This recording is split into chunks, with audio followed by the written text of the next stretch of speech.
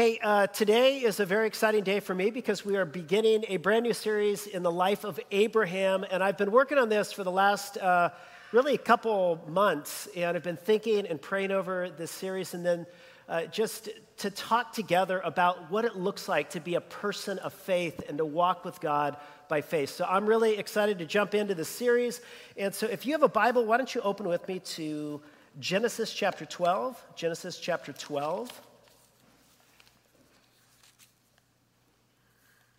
And let's pray together.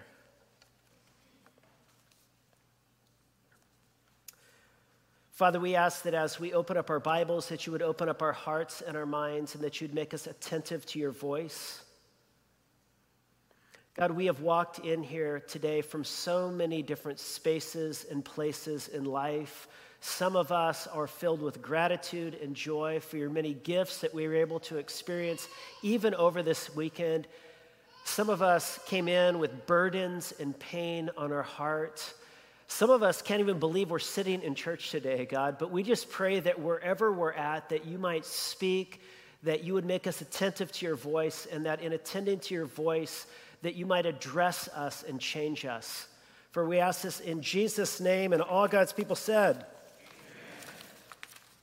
Amen. So there's a great scene in Lewis Carroll's Through the Looking Glass where Alice is in a conversation with the Queen. And they're talking about unbelievable things. And the Queen says this, "Now I'll give you something to believe. I'm just 101, 5 months and a day." "I can't believe that," said Alice. "Can't you?" said the Queen in a pitying tone. "Try again. Draw a long breath and shut your eyes." Alice laughed.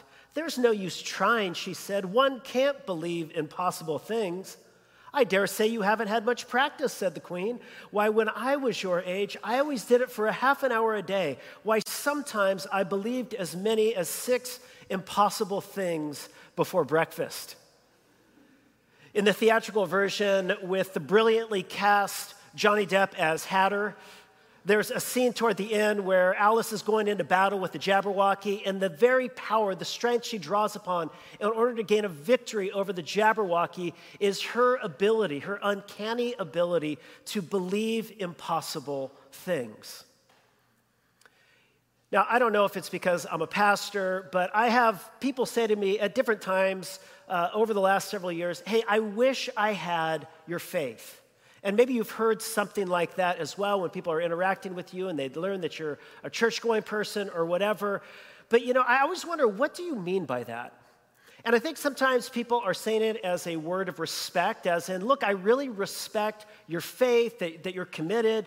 Sometimes I think people are saying, look, I'm glad you can be so optimistic and hopeful in the face of so much darkness in the world. I can't, I'm just too much of a realist. But I think sometimes what people are saying when they make that comment is, I just can't believe impossible things like you do. But I think that reflects at least 2 massive misunderstandings about the Christian faith and what it means to be a person of faith. First, it reflects the misunderstanding that all people at some level or another are people of faith, and that everyone has a web of beliefs about ultimate reality that are unproven and that are unprovable and yet are coherent. They kind of hold together in their mind. And so everybody at one level or another, even the most ardent person of science, is also a person of faith. But I think it also reflects a misunderstanding about what we mean when we even talk about Christian faith. You see, the great thinkers in the church tradition have never believed that Christianity is simply about believing the impossible, and that growth in faith means that you have kind of like generated the ability to believe in an optimistic or hopeful way impossible things. All of the greatest thinkers that the church has produced from Africa or Asia or Latin America or Europe or whatever, all of the greatest thinkers have always asserted what C.S. Lewis asserted, which is that he said once, "I believe in Christianity as I believe that the sun has risen, not only because I can see it, but because by it I can see everything else." In other words, Christianity has come for them to make intellectual and existential sense of the reality we inhabit. And so Christian faith is not about believing the impossible, but then that raises a question. What does it mean to be a person of faith? What does it mean to walk in a journey of faith or to grow in faith? And what if we doubt? What if we struggle to believe sometimes the things that we sing about or preach about or read about in church or in the Bible? What do we do about our faith? And what does it mean to grow in faith and to walk with God by faith? And it's those questions that we're going to be exploring beginning today and over the next several weeks as we look together at the great paradigm, the great father of faith, Abraham. You know, it's fascinating. The three great monotheistic religions of the world, Christianity, Islam, and Judaism, they all count Abraham as the father of faith. In other words, if you want to know what it means to be a person of faith, you have to look at Abraham. And I love Abraham as an example because Abraham is not just a father of faith. In many ways, Abraham was also a father of doubt because he struggled to believe. And we're going to enter into some of those struggles, some of his own wrestling with doubt. But we want to begin today by looking at the very beginning of the story of Abraham. And I want you to see in Abraham, in this very opening passage, what is the very essence of faith? In other words, what is at the heart? What is at the core? What does it really mean to be a person of faith? We see its very essence in this story. And it picks up in Genesis chapter 12, verse 1. It says this. Now the Lord said to Abram, stop there. So we are entering into what is the most important structural break in the book of Genesis. In fact, Walter Brueggemann, a great scholar of the Old Testament, says that this break in between chapter 11 and chapter 12 is the most significant break, not just in the book of Genesis, but in the entire Bible. Because here there is a great divide, a great break between two histories. On the one hand is the history of the cosmos and the creation of all things. And on the other hand, what follows chapter 12 is the history of the covenant promise that God makes to Abraham. You know, in the first 11 chapters of the book of Genesis, we get the history of all things. We have the creation of the heavens and the earth and the story of the human race and the growth of the human race and the fall of the human race and to sin and darkness and brokenness. And we see glimpses of the violence that's capable in the heart of human beings as Cain kills his brother Abel. We see how this sinful condition spreads to all humanity and ultimately evokes God's judgment in the flood. We see human arrogance and pretense and aspirations to make a great name for themselves in the Tower of Babel and then the dispersion of the nations throughout the earth. And so the first 11 chapters deal with all people and all places and really all things that God, who is the creator of everything, brought into being. But then in chapter 12 of Genesis, a new story, a new history begins. And here the focus narrows.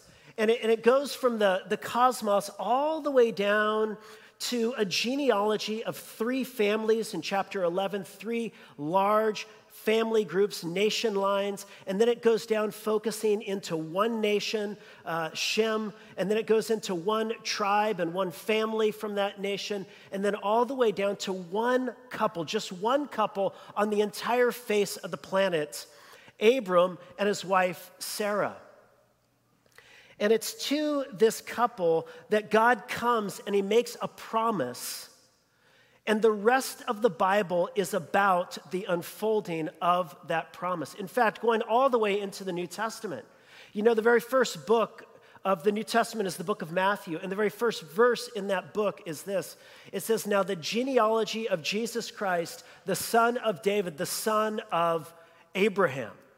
And Matthew and all of the writers in the New Testament want to show us how Jesus is the ultimate fulfillment of this great promise that God makes to Abraham. And so do you see, here is the most important structural break in the entire Bible. You know, here is the break from the story of humanity in sin to the story of the covenant and the promise of redemption and healing for all that humanity brought into the world through sin. And it begins where? It begins with a promise. The Lord said to Abram, "Go." Now stop there. Who does God make a promise to? And why does he make a promise to this guy? He makes a promise to Abram. Now, here his name is Abram. Later, it'll be changed to Abraham. Don't let that confuse you. Abram simply means father. Abraham means father of many. And so Abram means daddy, and Abraham, it means big daddy. You know, you can kind of like wrap your mind around that. But God comes to him with this stunning promise. Now, why of all of the peoples of the earth does he choose Abram? We don't know. There's nothing particularly God-fearing about Abram. As far as we know, Abram was an idolater, just like everybody else in the world at that time were idolaters, worshiping many gods. He came from the land of Ur. Ur was the home of the moon god, and it's likely that Abram, like everyone else in Ur, worshiped the moon god. So he wasn't particularly drawn toward the one true and living God. So why did God choose him? And what's even more ironic is the only thing we've learned about Abram to this point is given to us in the genealogy, and it's just a little notation. And the one thing we know about Abram is that he was married to a woman whose name was Sarah, and that Sarah was barren. And it's almost as if all of human history that had been told from Genesis 1 all the way to chapter 11 is narrowing its focus down. There's the spread of sin and the curse and darkness, and it narrows its focus all the way to this one couple who was barren, who have no future. In the ancient world, barrenness was a tragedy.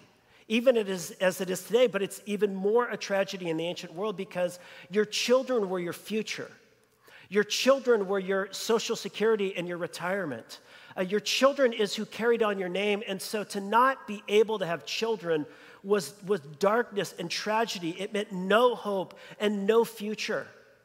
And so all of human history settles in on this one couple, idolaters like everyone else, who have no hope and no future.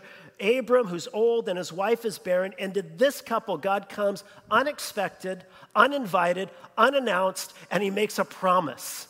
By his sheer grace, he breaks in. In his own sovereign freedom, God breaks in and he makes a promise.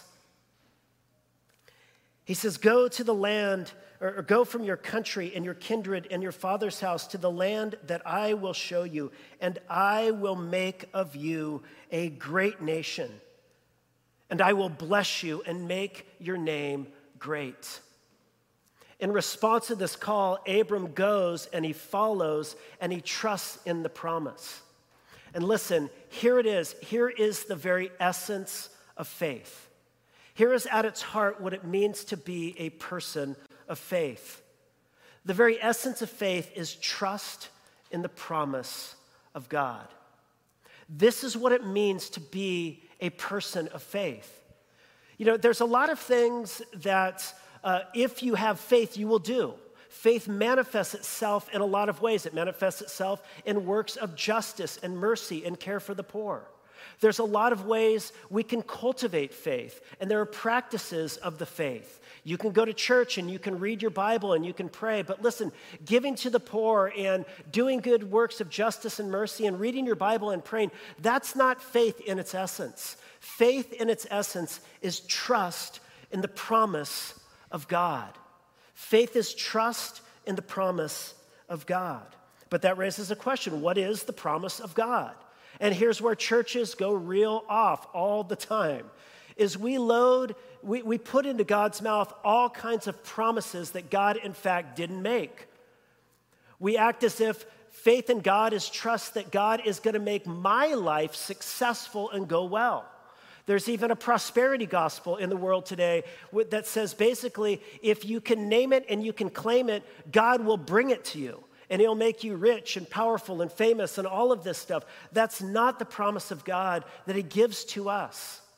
The promise of God is identified here in this text. And as I said, the rest of the Bible is the unfolding of this promise.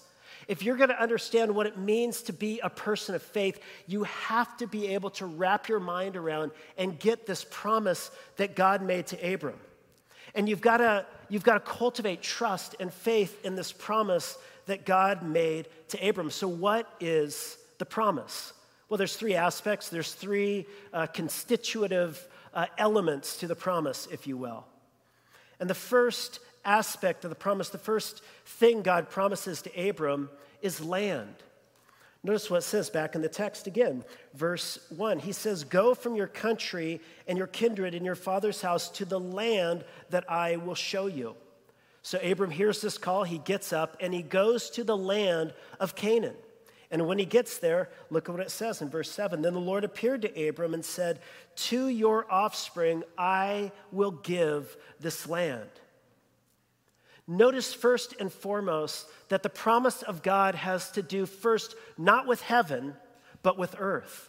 Not with the spiritual and the ethereal, but actually with the physical, tangible stuff of life, land.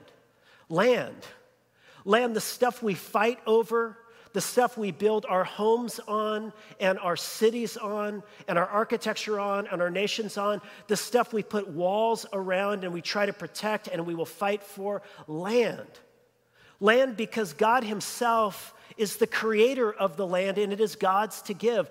The earth belongs to God and the fullness thereof. God is the creator of all things, which means he's the creator of the land we are on. It is God's to give. And God gives it to Abram. But why land? Why here? Why is this the first promise? That God will take him into a land. And I suggest because if you go back to the beginning, part of what humanity lost because of sin was land. You remember in the beginning, God puts the first couple in the garden to tend and to keep it. It is paradise. It is a land flowing with milk and honey. It is beautiful, the Garden of Eden. And humanity sins against God, and they are sent out from the land in exile from the land. And here God approaches Abram and says, "I'm promising you, you will not forever live alienated from the land. You will not forever be a wanderer and an exile. I am coming to you, Abram, and I'm coming and I'm going to bring you back home. I'm taking you back to the land. Back to your place, back where you belong, back to a world, a space in the world that is governed by my love and grace and not by sin and darkness." This is what God promises to Abram. And you know, the rest of the story of the Bible is again about the unfolding of this promise of land. You know, you move out from this place and God takes Israel out of Egypt and he takes them into the land. And then they have kings in the land, but then those kings sin against God, and then they get sent out from exile out of the land. And then the prophets come to them again and again and say, "I'm going to bring you back into the land." And then you get into the New Testament, and there's an expansion of this promise of land to not just be a renewed space in a little strip of the Middle East called Palestine, but God's will is for something bigger than that. His will is for the entire earth to be flooded with his glory, for all of the land, through all of the planet, to ultimately be the inheritance of those who are his own. God has come to us to bring us out from exile and to bring us back home. So he promises Abram land. But secondly, he not only promised him land, but secondly, he promises Abram descendants. Look again what it says back in the text. He says, "I will make of you a great nation." When you get a little bit further in Genesis in chapter 15, he takes Abram out underneath the stars. And he says, "See the stars in the sky and count them if you are able. For this is as many as descendants as you will have, as many as the stars in the sky." You see, God's will was always to form a new community, a new humanity out of this broken world that would reflect his own love and his kindness in their life together and in how they treated one another. God was here forming a new nation, beginning with Abram and beginning with his physical descendants, the nation of Israel. And then you get into the New Testament, and God now welcomes all people to come into this new family, this new community, this new humanity. He says, I promise you a place in my family. Through faith in Jesus Christ, you don't have to be a physical descendant of Abraham to get into this land. You can be a son of Abraham by faith in my son Jesus, and you can be brought into this new family, this new human community. You see, if you go back into the garden, what was fractured was human community, not just our relationship to the land, but also our relationship to one another. And the very first sin that you see coming out of the garden is a brother murdering his own brother in Cain and Abel. And here God's desire is to form a new humanity where relationships would now be healed and reconciled and would reflect his own love and grace for the world. He would form this new humanity that wouldn't just be as many as the stars in the sky, but in the midst of a dark world, they would be called to shine as light to all of the peoples of the earth, to show them this is what life looks like when you live underneath the reign of God and the rule of God, when you have relationships healed because of a right relationship with God. And so, number one, God promises to Abram land. The rest of the Old Testament is about that. And then he promises them descendants. The rest of the Old Testament unfolds that narrative. And then finally, he promises them blessing. By the way, the first two images were obvious. What I was going to choose to reflect land, I was going to choose a picture of land, descendant, stars in the sky. And then when my mind just thought about the blessing of God, I thought about a great meal shared around a table with friends. Amen? So God says to Abram back in the text, he says, I will make your name great. And then he says this, I will bless you so that you will be a blessing. And I will bless those who bless you, and him who dishonors you I will curse. And in you all of the families of the earth shall be blessed. The third and final aspect of God's promise is his promise not just of land and of many descendants, but of his promise of blessing. Now, what does it mean for God to promise to bless our lives? Well, as Dietrich Bonhoeffer, who once said that the blessing of God was, quote, the visible, effective, perceptible proximity of God. It is the visible, perceptible proximity of God. In other words, it is what life feels like when God, with his smile and grace and love and warmth, draws near you. And in the beginning, God's blessing was over all creation. God blessed the animals, and he blessed the birds, and he blessed the fish, and he said, be fruitful and multiply. All of creation was living underneath the smile of God, all of creation reflecting the goodness of God. And his first human creatures, God says, he blessed them. And he said, now I want you to be fruitful and multiply. Go and be diverse and many and fruitful and fill the world with an abundance of beautiful human beings, image bearers. And then he blessed them and he said, and rule over creation. Let the way you interact with this world reflect my own good and wise and loving rule over this world. And God says, I bless them. But then after the story of God's blessing over creation comes the story of God's curse entering into creation. Because humanity turned their back on God, and rather than living underneath the smile of God, humanity chose to live underneath the frown of God. And withdrawing from God, God withdrew his blessing from them and said, I will not bless your ways of greed and violence and arrogance and darkness in this world. I will withdraw from that. I will not cause that to flourish. And so humanity withered underneath God's curse, but God's curse is not his final word over his world. And so he comes to Abram and he says, my desire is not to curse. My desire is to bless. My desire is to be eternally and fully and completely and unreservedly for you, human beings. I am for you and I'm not against you, and I desire my blessing just to flood creation. And so he says to Abram, I'm blessing you. And notice why he blesses Abram. It's not that the promise is just for Abram. The promise of blessing was never intended to end with Abram. Instead, God says, I'm blessing you. I'm bringing my blessing on you, Abram, so that through you all of the families of the earth shall be blessed. So God comes to Abram, he comes to humanity with his promise.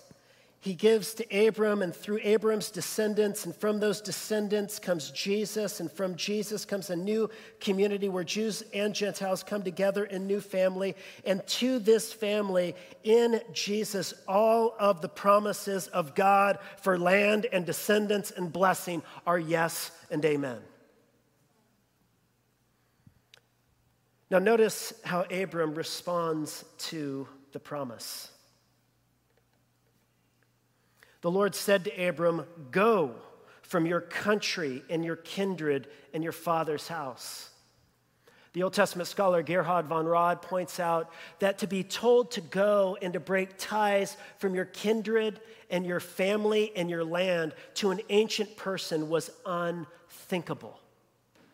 God is calling Abram to do something that nobody was asking him to do, to cut ties with the past, to cut ties with the old reality of curse and barrenness and idolatry and darkness, to cut ties with all of that past and to enter into a new journey of trust in this promise, to live towards this promise, to live by this promise. And notice Abram's response. So Abram went as the Lord had told him. There's no dialogue, there's no conversation, there is only a radical act of obedience. There is only radical decision in response to this breathtaking promise.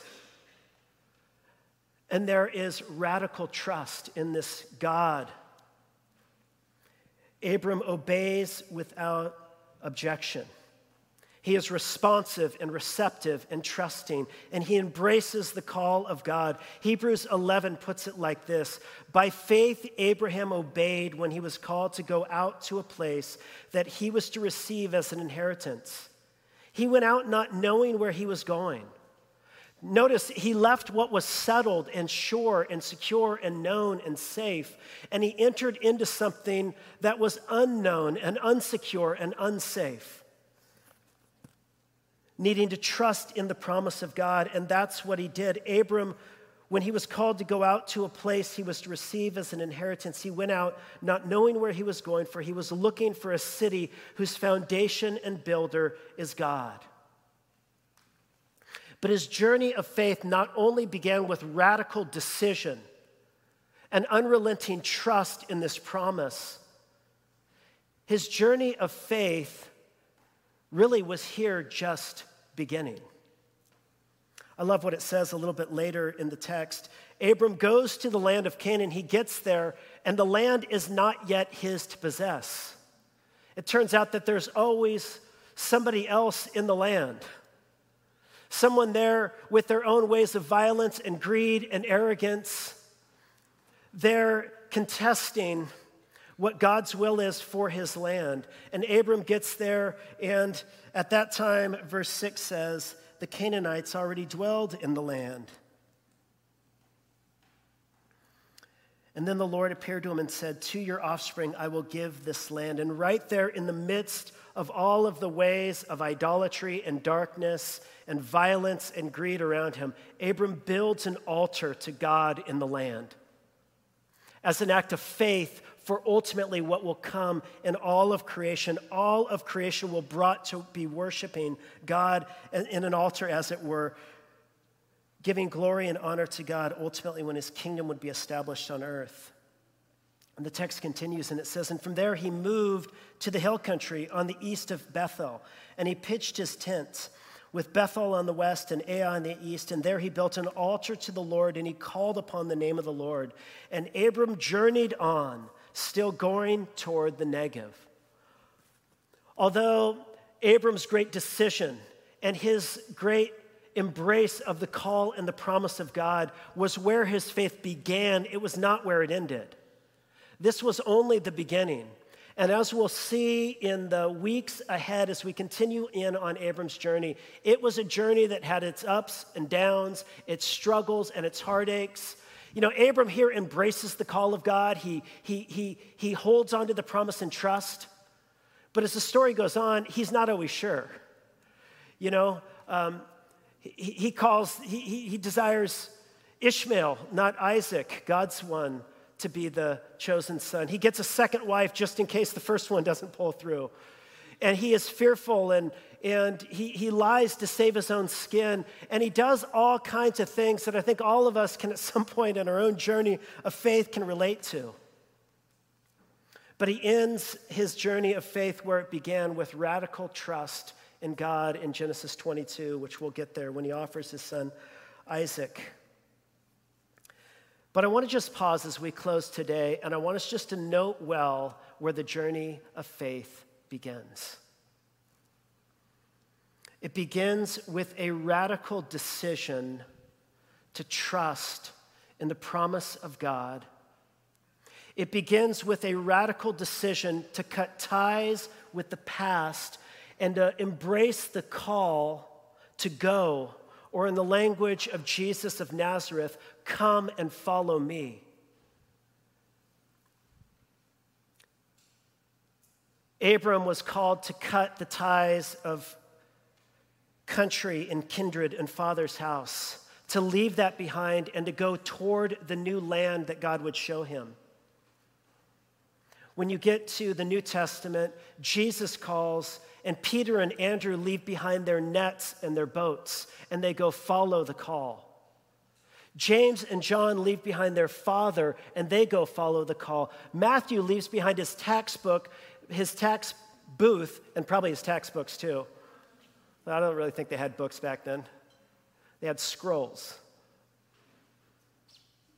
But he left in order to follow the call of God. And this is where the journey of faith always begins, with the call to leave behind old ways of being. Now, for you, it may not be your father's house and the dysfunction that was there. That might be you. For you, it might not be meaning leaving behind an old career where you were wrapped up in all kinds of dicey, shady business practices like Matthew. For you, it might mean leaving behind an addictive pattern that you feel safe and secure in. It might mean leaving behind a toxic boyfriend or girlfriend. It might mean leaving behind old bitterness and hatreds that you're harboring in your own heart and life. But wherever you may find yourself, God, when he comes to you and he calls us to go away from the old land and to enter into a new space, a new reality, a new promise.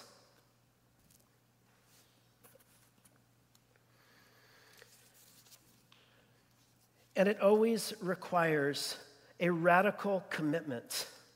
A commitment that arises out of trust in the promise of God, that God will be faithful to provide for us in all of the ways in which the past we felt had provided for us, even though it was so dysfunctional. Now, again, it looks different for everyone, but all of us at some moment in time in our life are called to make a decision of faith. And it's oftentimes not just once. Oftentimes, there are other decisions that we have to make, acts of faith where God is calling us to leave something behind and to trust him and to walk in a path ahead. I can remember back when I was still living in Long Beach about, 10 or 11 years ago now.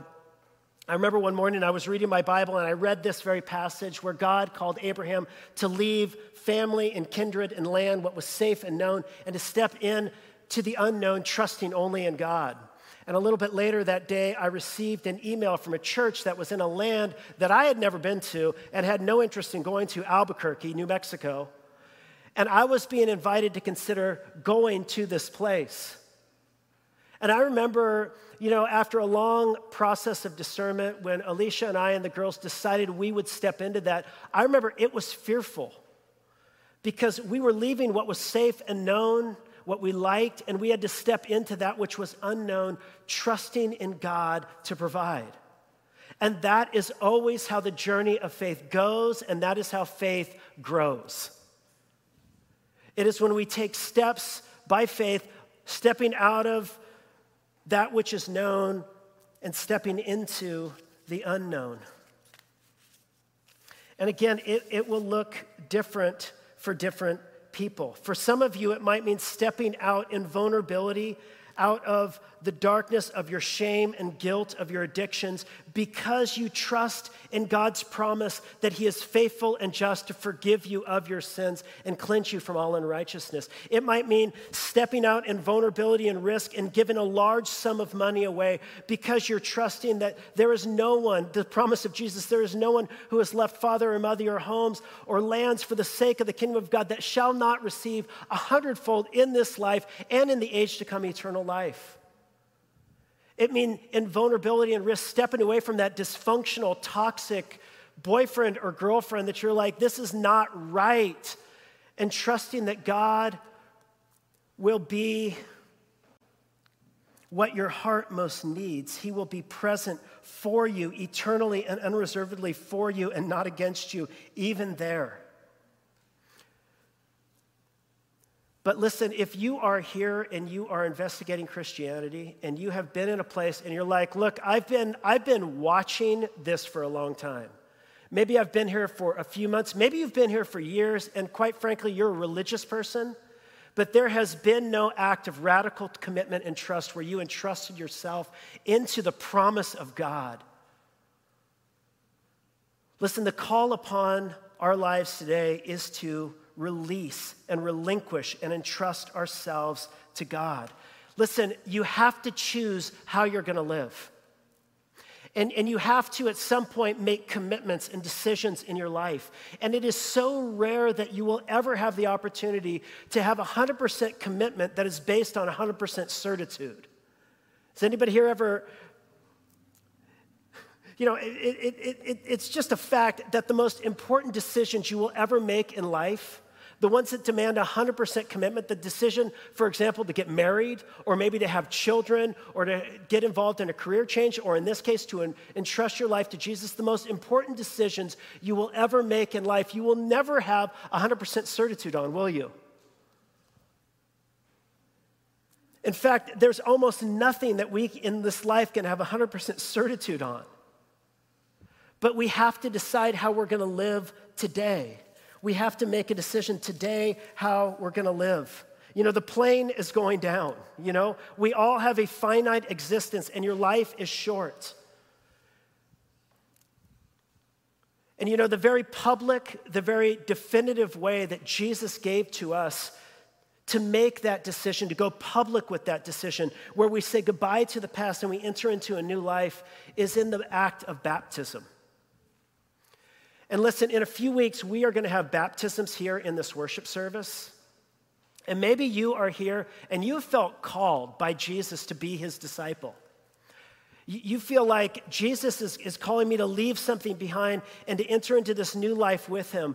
Baptism is the place where you get plunged underneath water, and it symbolizes a saying goodbye to an old life, to the old ways of being, and you're raised up out of the waters of baptism, which reflects our union with Christ, being raised into this new life with Christ. And listen, here is the good news. You can trust God with your life. You can trust God with your decisions. You can trust God with your future. You can trust God with all of that. And you can trust God because 2,000 years ago, just as God broke into Abraham's life in His gracious sovereign freedom, so God broke into our world. But unlike Abram, where he came with a word of promise 2,000 years ago, God's promise took on flesh and blood in Jesus Christ and dwelt among us. In Jesus is the one in whom all of God's promises are yes and amen. And he hasn't just called us to leave home and family and Father's house. Jesus himself left the eternal home and his Father's house. The eternal Son entered into our world so that he might give himself fully and unreservedly for us. He went into exile so that he can bring all of the exiles back home. He entered into the very curse, bearing it in his own self, in his life and his death on the cross, so that you and I can be brought in as recipients of God's blessing. You can trust this God. You can trust this God. At this time, I want to invite our band to come up, and we're going to close out our service by sharing together in the Lord's Supper. And it is in this practice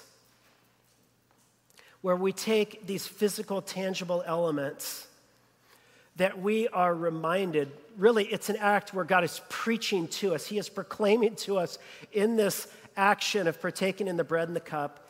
He is proclaiming to us, you can trust me. My promise is broken into the world, and yes, you are still on a journey. Life is still confusing. There are struggles, but I have determined to take us home.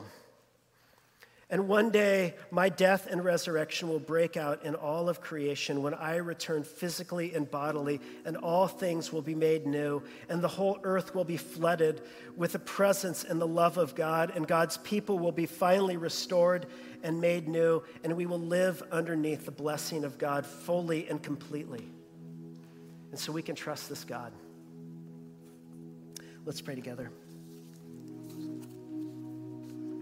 Father, we ask that as we prepare to come to the table now, that you would awaken our hearts afresh today to your grace and mercy, to your goodness, to the fact that you are worthy of our deepest trust. And God, for all of those here today who need to make a decision, I pray, God, that you would lead them to that place of surrender, of letting go of a past, and allow them to open up their hands and receive this promise and to orient their lives around the promise of your grace and love in Jesus. And I pray, God, for all of us who in little decisions in our life are in that place, would you refresh our hearts with your grace even as we share together at the table? And would you enable our deeper trust in you? And we ask this in Jesus' name. Amen.